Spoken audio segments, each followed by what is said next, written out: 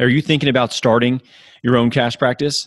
Maybe you've already started your own practice and you're starting to realize that there's a lot to learn when it comes to business. We can be great clinicians, but if we don't understand the business side of having our own practice, we're going to have a hard time being successful in business.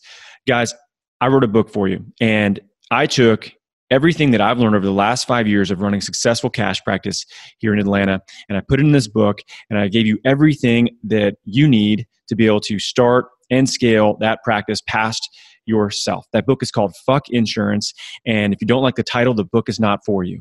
If you do like the title, it's the exact book that you need to be reading right now. I show you exactly how to start. I show you what's important when it comes to marketing, when it comes to sales, when it comes to operations, and what stage you're actually at in the business. You know, where you're at, what you need to focus on while you're there, and how to get to the next stage. I'm trying to set it up in a way where you can get some clarity in your business. And the book, for now, is 100% free. All you have to do is go to finsurancebook.com. That's finsurancebook.com and get your free copy of the book that I wrote specifically to help you be successful in business. The book is free. All you got to do is pay for it to get to your door so that I don't lose my shirt on giving everybody all these books and sending them around the world. And then again, head to finsurancebook.com. Learn how to run a successful cash practice today. So here's the question. How do physical therapists like us, who don't want to see 30 patients a day, who don't want to work home health, and have real student loans, create a career and life for ourselves that we've always dreamed about? This is the question, and this podcast is the answer. My name's Danny Mattei, and welcome to the PT Entrepreneur Podcast.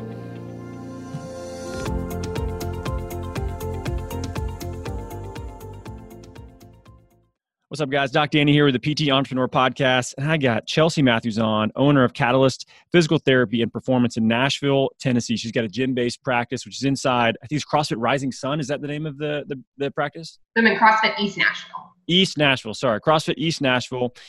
Great city. I was in Nashville a couple times. You guys have an awesome, it's like the best kept secret in the Southeast, I think. You guys have a great town.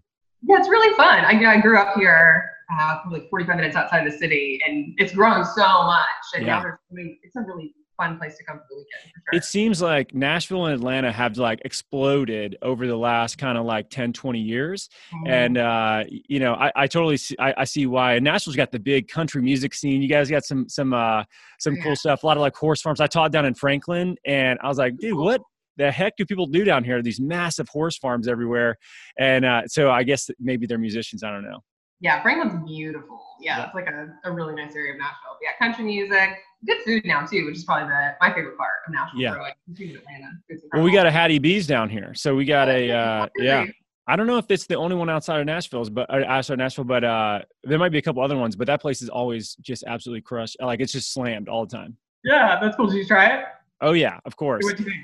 I thought it was really good. Our kids loved it. I mean, it's really good. They got some great fried chicken. But you know, aside from Nashville, fried chicken and music and all that, you're doing some really cool stuff in a cash practice that you started, and really as of now, kind of focusing on the running, the running niche, and everybody's out running. We were just talking about that. Everybody's home more. So what I'd love to do is first of all, I love to highlight sort of how you became a physical therapist. I think everybody kind of like, has their, what led them down that route, just decide to go into school for that long and pursue that. And then kind of how you got into business. So let's start with this. So why did you become a PT? What made you decide to do that? Yeah. So I was a chemistry major actually in college. I had no idea I was going to be a physical therapist. I was really interested in natural medicine. So I graduated school with a chemistry degree, had no idea what I was going to do. So I bartended for a while. And then just figured my thought chemistry makes sense. Yeah. I was like, let me step away from everything that I know and love, and I'll see what I miss. And that'll give me some guidance, and when I was in school, I taught chemistry. So I really loved teaching. I loved problem solving. I'm a big, like, three-dimensional thinker, and I loved being active. And I thought anatomy was really cool, like kind of think like an engineer in some ways. Yeah. So I took a step away and then shadowed a physical therapist, and I was like, this is everything I love. So here we go. And that's how I became. How long did it take for you to get there? So you're bartending, you're teaching a little bit. Like, what was it? How long until you were like, yeah, I got to do this? So let's see. I bartended for probably, it didn't take long. Honestly, it took like 4 or 5 months. I think I was always so like driven Yeah. as a young kid that I just needed to step away from everything. So like 3, 4 months, and then I figured it out, and then I was ready to go. So I was a waiter for years, and I was always Really? so jealous of bartenders because I always felt, I was like, man, they have the cooler job. They don't seem to, like, no one really seems to yell at them as much as I would get yelled at. That's true.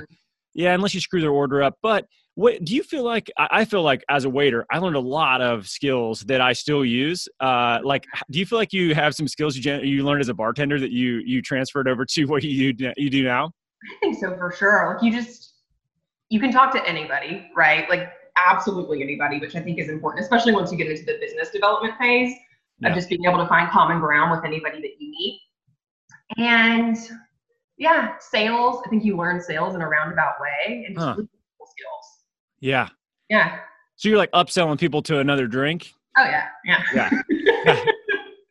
That's And you just find clever ways, like you sure you don't want another round? You want another round? yeah. Yeah, exactly. No, that's so funny. I do think that the interpersonal skills that you have to develop, the emotional intelligence of striking up a conversation with a random stranger and being able to like not make that awkward, is helpful in a number of different ways. I would assume also with, you're not just your patients, but also connecting with people in the area. Exactly. Yeah, I think that's probably the biggest skill I would think is just networking and marketing and finding people, again, that common ground with whoever it is you meet, and then Yeah. relaying that into whatever you want to talk about with them. Yeah. Yeah. Yeah. And for you, so from there, so, you decide, all right, I'm going to go to school. Did you already have all your prerequisites? Did you have to go back and finish some more of those? Or were you like basically apply, ready to go? I was ready to go actually, because what I was gonna do was go into natural pharmaceuticals. So I had all the pre-pharm recs, which luckily transferred right over. So off I went. Yeah. So when you graduated, where did you work after graduation before starting your own practice? So I worked in 3 different clinics. I worked in 2 of the larger, see 3 to 4 patients an hour type clinics, and then I went to private practice. And basically, I was trying to figure out, I had this idea of what I wanted to do, and it's like, okay, well, does what I want to do fit into any of these places? No, okay, then I'll create something. So did you have like a specific moment? I definitely I had like a realization, was like, I can't do this crap anymore. Did you have a very specific moment where you were like, man, I want to see people a certain way. I'm not able to do it. I've got to do my own thing. Or was it just sort of like you had this more planned out? I think I've always been pretty entrepreneurial. Like I had several different invention ideas when I was younger. I always knew I wanted to do this type of thing. Well, like what ideas? Let's hear them. Yeah. So my first idea, which actually went to market, I was like behind the game, was I was in college and I was like, what? Everybody loves caffeine. Like, why don't I make these caffeine packs with no calories in them? And people could just add it into whatever they were drinking in college, and then it went to market. So I missed that one, but nice. Good idea. And then I had an idea for an app when I was in PT school that would allow people to share photos in a way that was HIPAA compliant, but then found out that had already gone to market too. So I was kind of like thinking of ideas. And so then let's see, my moment, I think it was a little bit gradual, but I started getting enough people that were being sent to me directly for what the style that I took and the approach that I took. And then I got an opportunity to work with a local sports team in a consultant way. And I was like, you know what? It's time. I think I'm ready. So I just took the jump, and like 1 month later, doors were open. All right, let's talk about the business side of things, because, it's, you jump in and you decide, all right, I'm doing this. What was the hardest thing about starting your practice that maybe you underestimated? That's a good question. I would say for me, the hardest part was all of and it sounds generic, I'll specify down, but all of the things that you have going through your brain at the same time. Like how difficult it becomes to turn your brain off. I think that was like the challenge for me was great. I enjoyed that part of it, but just all these different hats that you have to wear. And for someone like me, that's a bit more of an ideas person and not the most organized person, I had to quickly learn how to become very organized and stay on top of things that I normally, wouldn't prioritize as much. Yeah, that's actually a great point. There's a book called Rocket Fuel where they talk about this concept of 2 different sort of personality subtypes, I guess. With this. One is called a visionary, and the other one is called an integrator, right? So you would fall into what the visionary category is, right? You're like ideas, you're like thinking of stuff, being creative. You're quick to, try something. Integrator, somebody that's sort of like got a plan A, B, C, and D, but they also like systems and processes, and they like to make sure that they finish everything. They never have like a half-read book. And what's interesting is usually visionaries are ones that start businesses, but they start to realize very quickly that they're sort of running and gunning, and they're not actually like organizing anything, and then they start to create a lot of problems for themselves. So for you, like what did you notice as you're just kind of like figuring it out and seeing what would work? Where did things start to drop off where you realize like, man, I really need to get some better organization with this? Good question. So there was a certain threshold that I was busier, and then I hit this tipping point where like I was so busy that I couldn't continue with the poor organizational habits that I had. Like it caught up to me. And once I reached this point, I was like, you know what? Like there's little things that I'm missing, and that feels awful because this is my business and everything's on me. Yeah. So yeah, it was once I hit a certain busy point, and now I'm to the point where I'm looking at hiring, and it's like, okay, well, how do I bring in somebody that can handle that's more of the, not the visionary, the other type. Yeah. What things do you feel like we're falling through the cracks that because the little things are what make the experience for people really memorable, or what they call like remarkable, like worthy of remark, and or worthy of trashing you if you don't do what you say you're going to do. So like what little things you feel like you were just sort of not being able to keep up with? Yeah, little details like invoicing people.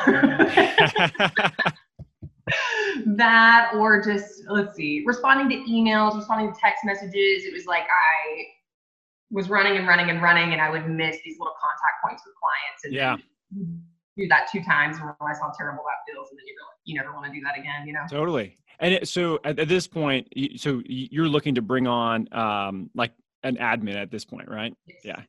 This is going to be a game changer for you, by the way. You're going to love it. And the reason why is because everything you just mentioned that you were kind of dropping the ball on, that person is going to love it. Because what you have to do, and this actually is a really something that can be really helpful on I think it's Rocket Fuel's website. There's actually a test in there you can have your potential hire go through and make sure that they fall into the integrator category, not the visionary category, because you want them to be like, and you can kind of tell who somebody is, like super detail oriented. Want to make sure that they are like organized on the back end. They like everything, to be, like sequential, and they're quick to develop systems for themselves. And that's usually what an admin is like amazing at. So for you, make sure that you go through that, because that'll help you so much. What are like the first couple things you want to totally like dump on somebody else to never have to do again? Let's see, running, scheduling, and invoicing. Yeah. And contacting emails and phone calls and all the contact points, so I can just focus on creating stuff, ideally. Thank you for the Rocket Fuel idea. That's phenomenal. Yeah. I've been wondering, like, how do I figure out, because I know that's what I need, like how do you figure that out in an interview? There's just so many different little personality assessments out there and things like that. Like, but yeah, that's one that I like quite a bit, because it just made a lot of sense to me. I was like, yeah, I'm not an integrator at all. Like, it makes a lot of sense why, for me, I had the same problem. I got to a certain point. I think it's when I was probably around like 15 to 20 patient visits a month, or a week, when I started just feeling like really overwhelmed with, manually trying to keep up with this structure I've created for myself, but had taught nobody else. And it wasn't repeatable. It was kind of just like, oh yeah, well, I do this and that, and then that's how I get to this thing. And it's like, dude, that's the slowest way to go about it. Why don't you just do this thing? And, that's where somebody that's, really an integrator, a very organized individual. And then for me, this is Ashley. Like, she runs the operations of our business. She's the reason why I'm not in a windowless room in a CrossFit gym by myself anymore. Like, it's otherwise it would have just been me. And that kind of support is super, super helpful. I just happen to be married to somebody that works, we work together in the business. You don't necessarily have to do that. Like, you need to just find somebody that offsets your skill set. Because if you find another person that's a visionary, what's going to happen is you guys are going to sit in a room together. You're going to get all excited about some shit that'll never happen. You'll just come up with ideas, and nothing will actually like get fulfilled on. And like you probably have friends like this that you just love, just being like, dude, let's have a storm session, right? And like your whiteboard is full of crap. Yeah, I've had like 7 other business ideas, but I'm like, nope, just focus. It's so funny. Yeah. Like it's sometimes that's the hardest part. Like, do you notice, with your schedule and with business in general, is, Mhm. is that harder for you to try to like stay on task and like really focus on one thing? Mm. Yeah, I remember hearing like shiny object syndrome when I first started. I heard from you or Eve, and Yeah. like, what is that? Oh, that is me. Yeah. So I definitely get that. I've had to learn to rein it in. And it's definitely tougher for me to take the time. I think I kind of hit that same point as you, that 15, 20 patient mark where it starts to become a struggle unless you bring somebody on. And it's a struggle for me to take the time that I know I need to take to organize and do the Yeah. more administrative things for sure. Yeah. Yeah. Which, now I mean, everybody's sort of stuck at home somewhat, and we have some forced downtime. We've definitely, taken this time to really focus on some infrastructure systems that we've been wanting to do for a while. Have you done the same? Yes. Yeah. So I'm working on developing videos and procedures and everything so that when I do hire somebody, it's a lot more of a seamless process. Oh my gosh. It's nice to have that time for sure. Well, it's huge. And then I think also for you, we spent, God, I don't even know, 6 months going through that hiring course of how to bring somebody on, but also once you do, how to effectively train them up. Because, one of the mistakes people make, they're just like, okay, cool, you figure this out for me. Right. And the person you hire is like not going to want to do that and probably not equipped to do that. Versus giving them some very clear instructions of like what you want, done. And then, hey, if you find a better way, let me know and let's talk about it. And the easiest thing to do is just screen flow videos, right? Like you're like, man, I do these all the time. Like just make a video of it, put it up, save it in a Google folder or whatever it is. And then now it's your reference video for training that person up. And it goes so much faster if you can really start chipping away at those, a little bit at a time versus spending a week basically trying to capture everything that you do in a video format. So, when you go through that process, which you're at right now, you're kind of at this, I'm busy, but time poor stage. Yeah. What's that hiring process look like for you so far? Have you started like creating who you want kind of avatar? Have you reached out to anybody yet? Have you had any interviews at this point? Yeah. So I reached this point right before, or like, okay, I'm ready to hire point right before all this happened. So Yeah. I'm placing a pause on the hiring part of it. But I've definitely been giving a lot of thought of, what are my weaknesses and how do I hire somebody that is strong in those areas? Yeah. Yeah, for sure. Well, what's the thing that you like most about being in business for yourself? So like being an entrepreneur, being, self-employed, what do you like most about it? Being creative, for sure, hands down. It's so cool to be able to, like for example, there's a possibility that I'm going to be doing some online course creation for another company. I'll know that in a couple of weeks. And for me, that's my dream to do that type of thing. And I've always been, I think, a bit of a visionary in some ways. And when you're that way, people tell you, oh, you're too much of a dreamer, or, maybe don't set the bar quite so high. And there's always this kind of, well, it has to be possible, right? So to be able to create this thing that wouldn't be possible if you hadn't gone into business for yourself is hands down the most rewarding thing. Yeah, I couldn't agree with you more. I think that is the most fun part about all of it, right? And I was talking to somebody today, and they were like, "Hey, if you had to go back to like your normal job, like whatever, like for me, it would have been go back in the Army and be a provider, which is a little different. But I imagine like a hospital or a traditional clinic. Yeah. He's like, would you be able to do that? I was like, I would do it, but I wouldn't be very happy, Right. And I look back on it, and I think sometimes like that's what, when I was in the Army, so many times I got turned down for things I thought were going to be like great, like transitions to make. And they're like, no, the military, the Army's a big ship. It turns really slowly is what they would say all the time. I'm like, this ship sucks. Like it's frustrating, cause you want to try to do these things. But that being said, how many times have you had something you were like, I'm going to kill it with this, and it didn't work out? Yeah. I think that's like you said, it's one of the hard parts too. You have all these ideas, and I definitely had an idea for a different digital platform that I wanted to do, and started interviewing people and realized that wasn't really going to work. So as the years go on, and I'm sure it's the same for you, you have this kind of like barometer in your head. You're like, I might be getting a little bit off course. And so over time I've learned, but yeah, it don't all work out. Well, how do you make those decisions? How do you make the decisions on like, man, this is worth my time, this is not worth my time? I think what I do is dig into it enough to get the answers. So and I think maybe it's the same for you. I don't know. I'd be curious, like as you have more of these ideas and you start to, so I'll interview potential clients and who I think might be a good fit for the product and see what they would be willing to pay versus what I would need to charge based on how many hours I would need to put in. And typically for me, that will quickly flush it out. Like, you know, they're willing to pay $29 and it's going to take you 10 hours of your time to develop a product for every single client. And so I guess more running numbers is how I decide. Yeah. And I think also, I mean, for you, you're doing your, you know, kind of running specific stuff right now, you know, and so some of it I think is does the niche interest you, right? I think, you know, that's a huge part of it. Totally. I think it's the niche interests you and whether or not you can identify with their pain points and their struggles. Yeah. Like, you know what it's like to be in their shoes and be in that really frustrating place that every client is in when they come to us. And if you get that, I think that's huge too. Well, from a messaging standpoint, I had someone, who told me this? Someone once told me, if you can describe someone's problem better than they can describe it themselves, you're inherently the solution to the problem. So so, you know, and this is what good marketing really is, right? So like, if you can say to a runner, like, hey, I get it. You know, you're stuck at home with your kids, you're trying to manage stress. And the way you do so is you get out and run. You know, it's movement meditation. It's how you clear your head. And, you know, your foot hurts and you can't run. Like, that sucks. So, you know, like and then from there you can segue into how you can help solve that problem. But you've already described like what they like so much about the thing that they do. And the only way to really know that is either to have gone through it yourself and or to be so familiar with the group of people that you can really talk specifically to their pain points with the verbiage that they use. You know, like, and you and I were, you know, have strong backgrounds in CrossFit. If you want to see a population where it's very apparent whether you know anything about CrossFit or not, all you have to do is just have a conversation with somebody about CrossFit.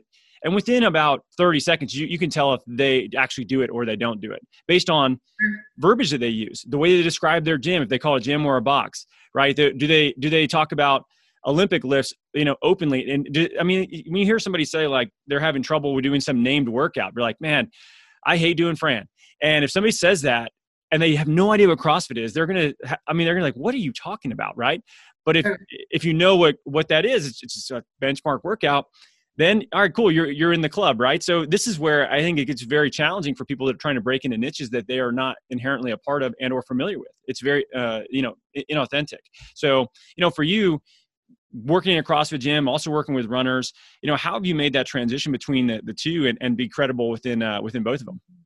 Yeah, so I have always explored a lot of different types of movement. Yeah. So like I rock climbed for a couple of years. I ran for a couple of years. I did CrossFit. So I've always been a bit of a dabbler and I think part of that's just I like new things and I like trying new things. So I think that's just the way you are. You've just described that in your business too, right? You're like, hey, I guess I like being creative. So I totally feel you. Yeah. Totally. Yeah. So having delved into lots of different types of movements, and I find that challenge really cool of being able to look at somebody like, I don't say I'm working with a gymnast and being able to watch their movement and analyze their movement because I am so visual. I really love diving into the sport with them. Yeah. And I just find a lot of interest in it. So I think that's what's helped me be successful in that way. It's just being very genuinely interested in the type of movement that they do and being willing to go home and look up like, all right, how do gymnasts train? And Google it and just taking that much interest in what they do.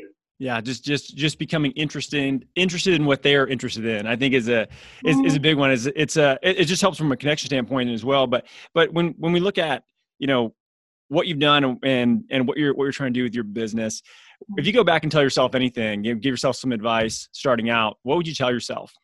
Ooh, from the get-go of business. Let's see. What would I tell myself? That's a tough one. Probably if I could go back to when I originally started the business, and I think when you first start, there's this feeling of I gotta hustle, I gotta get everybody in, and it feels like you don't have time to slow down, I think, or that's how I felt at least. Yeah. And then once I got to that 15, 20 patient mark, I realized, if I had taken some time to slow down, this would have been a lot more of a smooth process. So I think a little bit of that was like scarcity mindset, but if I could go back and tell myself like, cool, you're gonna grow, just keep working hard, also take like 4 hours a week to organize your stuff. Yeah, also sleep a little bit, right? Yeah, that too. What do you want your company to look like over the next couple of years? Like if you have a vision for Catalyst, like what does that look like in the Nashville area? Yeah, so my 5-year goal is to be 90% digital and to develop course creation and go down that platform. I love being in Nashville. It's an amazing city. I'm from here and I love working with people here. And I have a big vision of what I want to do. I think, as you know, there are still so many people that get told that they have to stop running because their MRI says this, or stop doing this because it's bad for their joints. And I'm just really passionate about getting that information out to people because I think it doesn't get to the people that need to hear it the most. Yeah.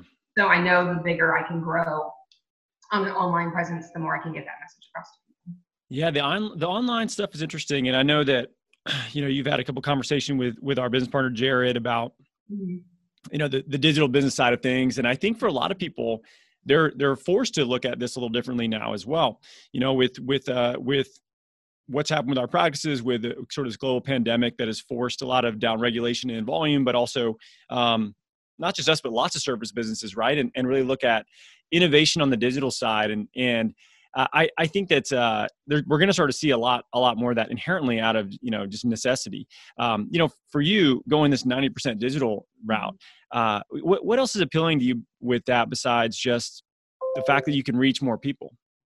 Let's see. Yeah, I can reach more people. I love the idea of, I'm a big traveler. That's my biggest hobby in life. So I personally love the idea of being able to work from somewhere else in the world. And I really love working with clients from other parts of the world because it's my way to travel without traveling. Yeah.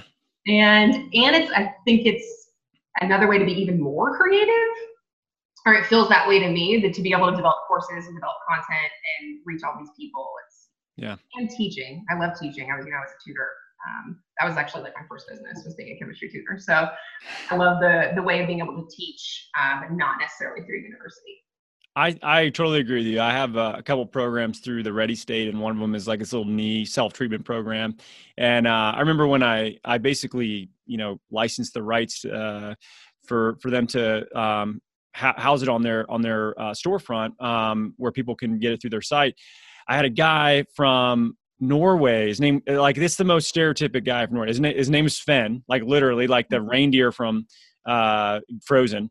And he wrote me and he was like, "Hey, I just want to let you know, I went through your program. My knee feels so much better. I just want to say thanks." And I was like, holy crap.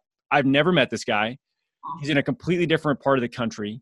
He went through some 6-week program I put together that I just, developed for his knee issue that he had. And it helped. And I got to leverage my skill set in a different way. And it was like a really profound moment for me. This was years ago. I remember when I got it, I was like, damn, that was crazy, and I think as practitioners, and I know you have manual therapy background and I do as well. And it's like, sometimes I wonder if we feel like for our own ego, we need to put our hands on people, and I do think there's definitely some benefit to it. Obviously, people, human touch has been around for as long as there's been humans, and people gravitate towards that, and we see changes with it and all that. But in some cases, I wonder, if it's more for our own ego, I'm fixing this person, and less about, hey, they need to really change habits of what they're doing, which is usually the back end of how we're working with people. So, for you, how have you adapted with what you're doing now, not being able to be hands-on with people so much for the virtual work you're doing with people? Yeah. So I started out very heavily hands-on. So it's been an interesting transition for me. Now I'm probably 99% hands-off. Yeah. But I started doing online programming and training. I trained clients while I was also working my 40 hours a week in a regular facility.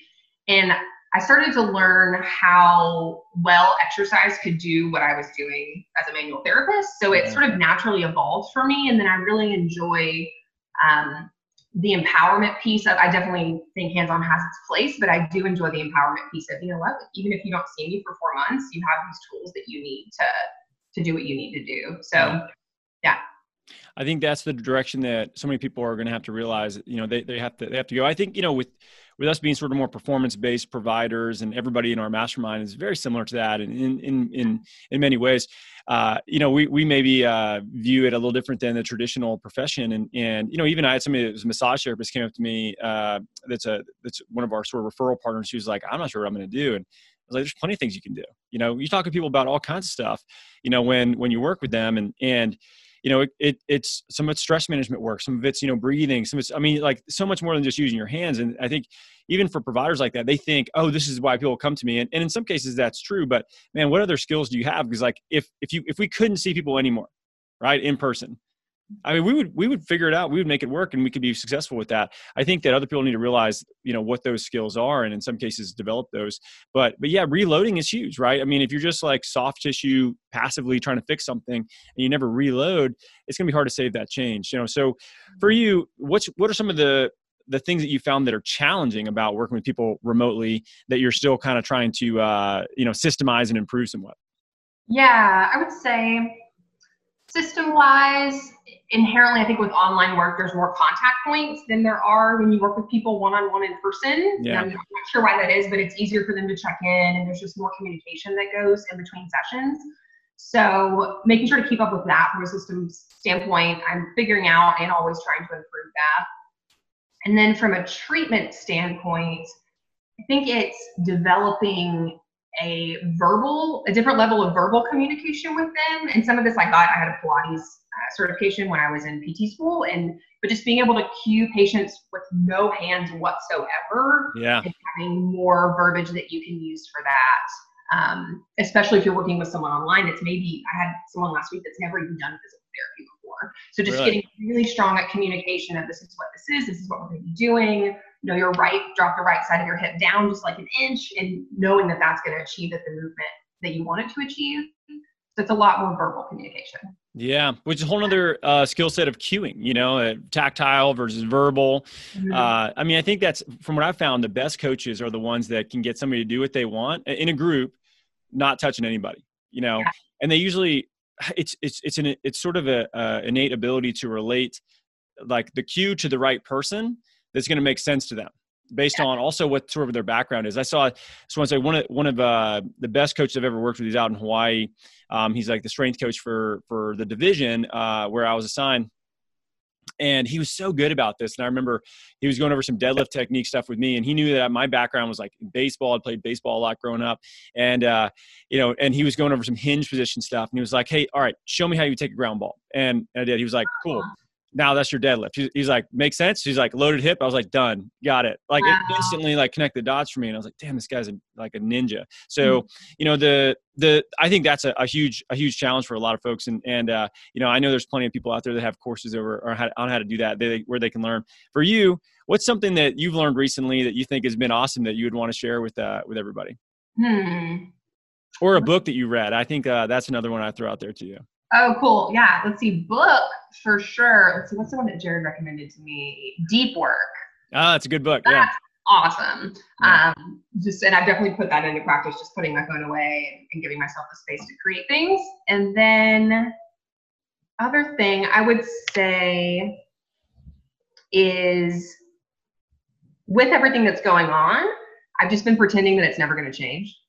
You know what I mean? Oh, wow. That's a good way to look at it. I mean, in terms of your business, you mean like just telling myself, okay, I am fully digital now, even though I know there's the big likelihood that things are going to go back to normal. Right. But I think the options that you give yourself in your mind will quickly determine what the approach that you take. So by not giving myself this option of going back to, in-person work, even though I know I will, I've been able to problem solve and find solutions that I don't think I would have found if I had it in the back of my brain that I could fall back on that. Wow. Well said. I think that's really, that's very wise to look at it that way, right? You're sort of, it's where the burn the ship strategy, right? Like, you don't have a choice. You're gonna either make it work or you're going to go out of business, and I think for a lot of people that just focuses their attention so well. That's awesome. So if people want to learn more about what you're doing, they want to connect with you or see what's up with Catalyst, where can they learn more?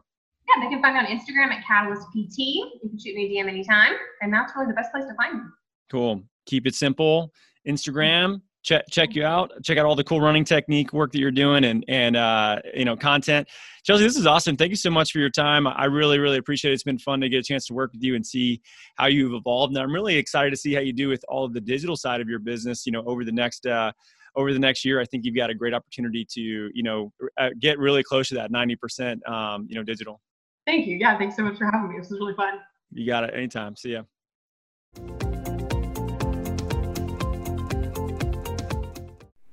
Hey, wait a minute. Just to let you guys know, we are closing in on 200 reviews on iTunes. That's crazy. Most podcasts hardly get to 100 reviews, let alone 200. And this is such a niche specific PT business podcast. That's wild. So let's try to rally the troops and get to 200 reviews for this podcast. The first thing you need to do is you got to subscribe to this sucker, whether it's on iTunes or any other platform that you're listening to on, so you know when new episodes are coming out.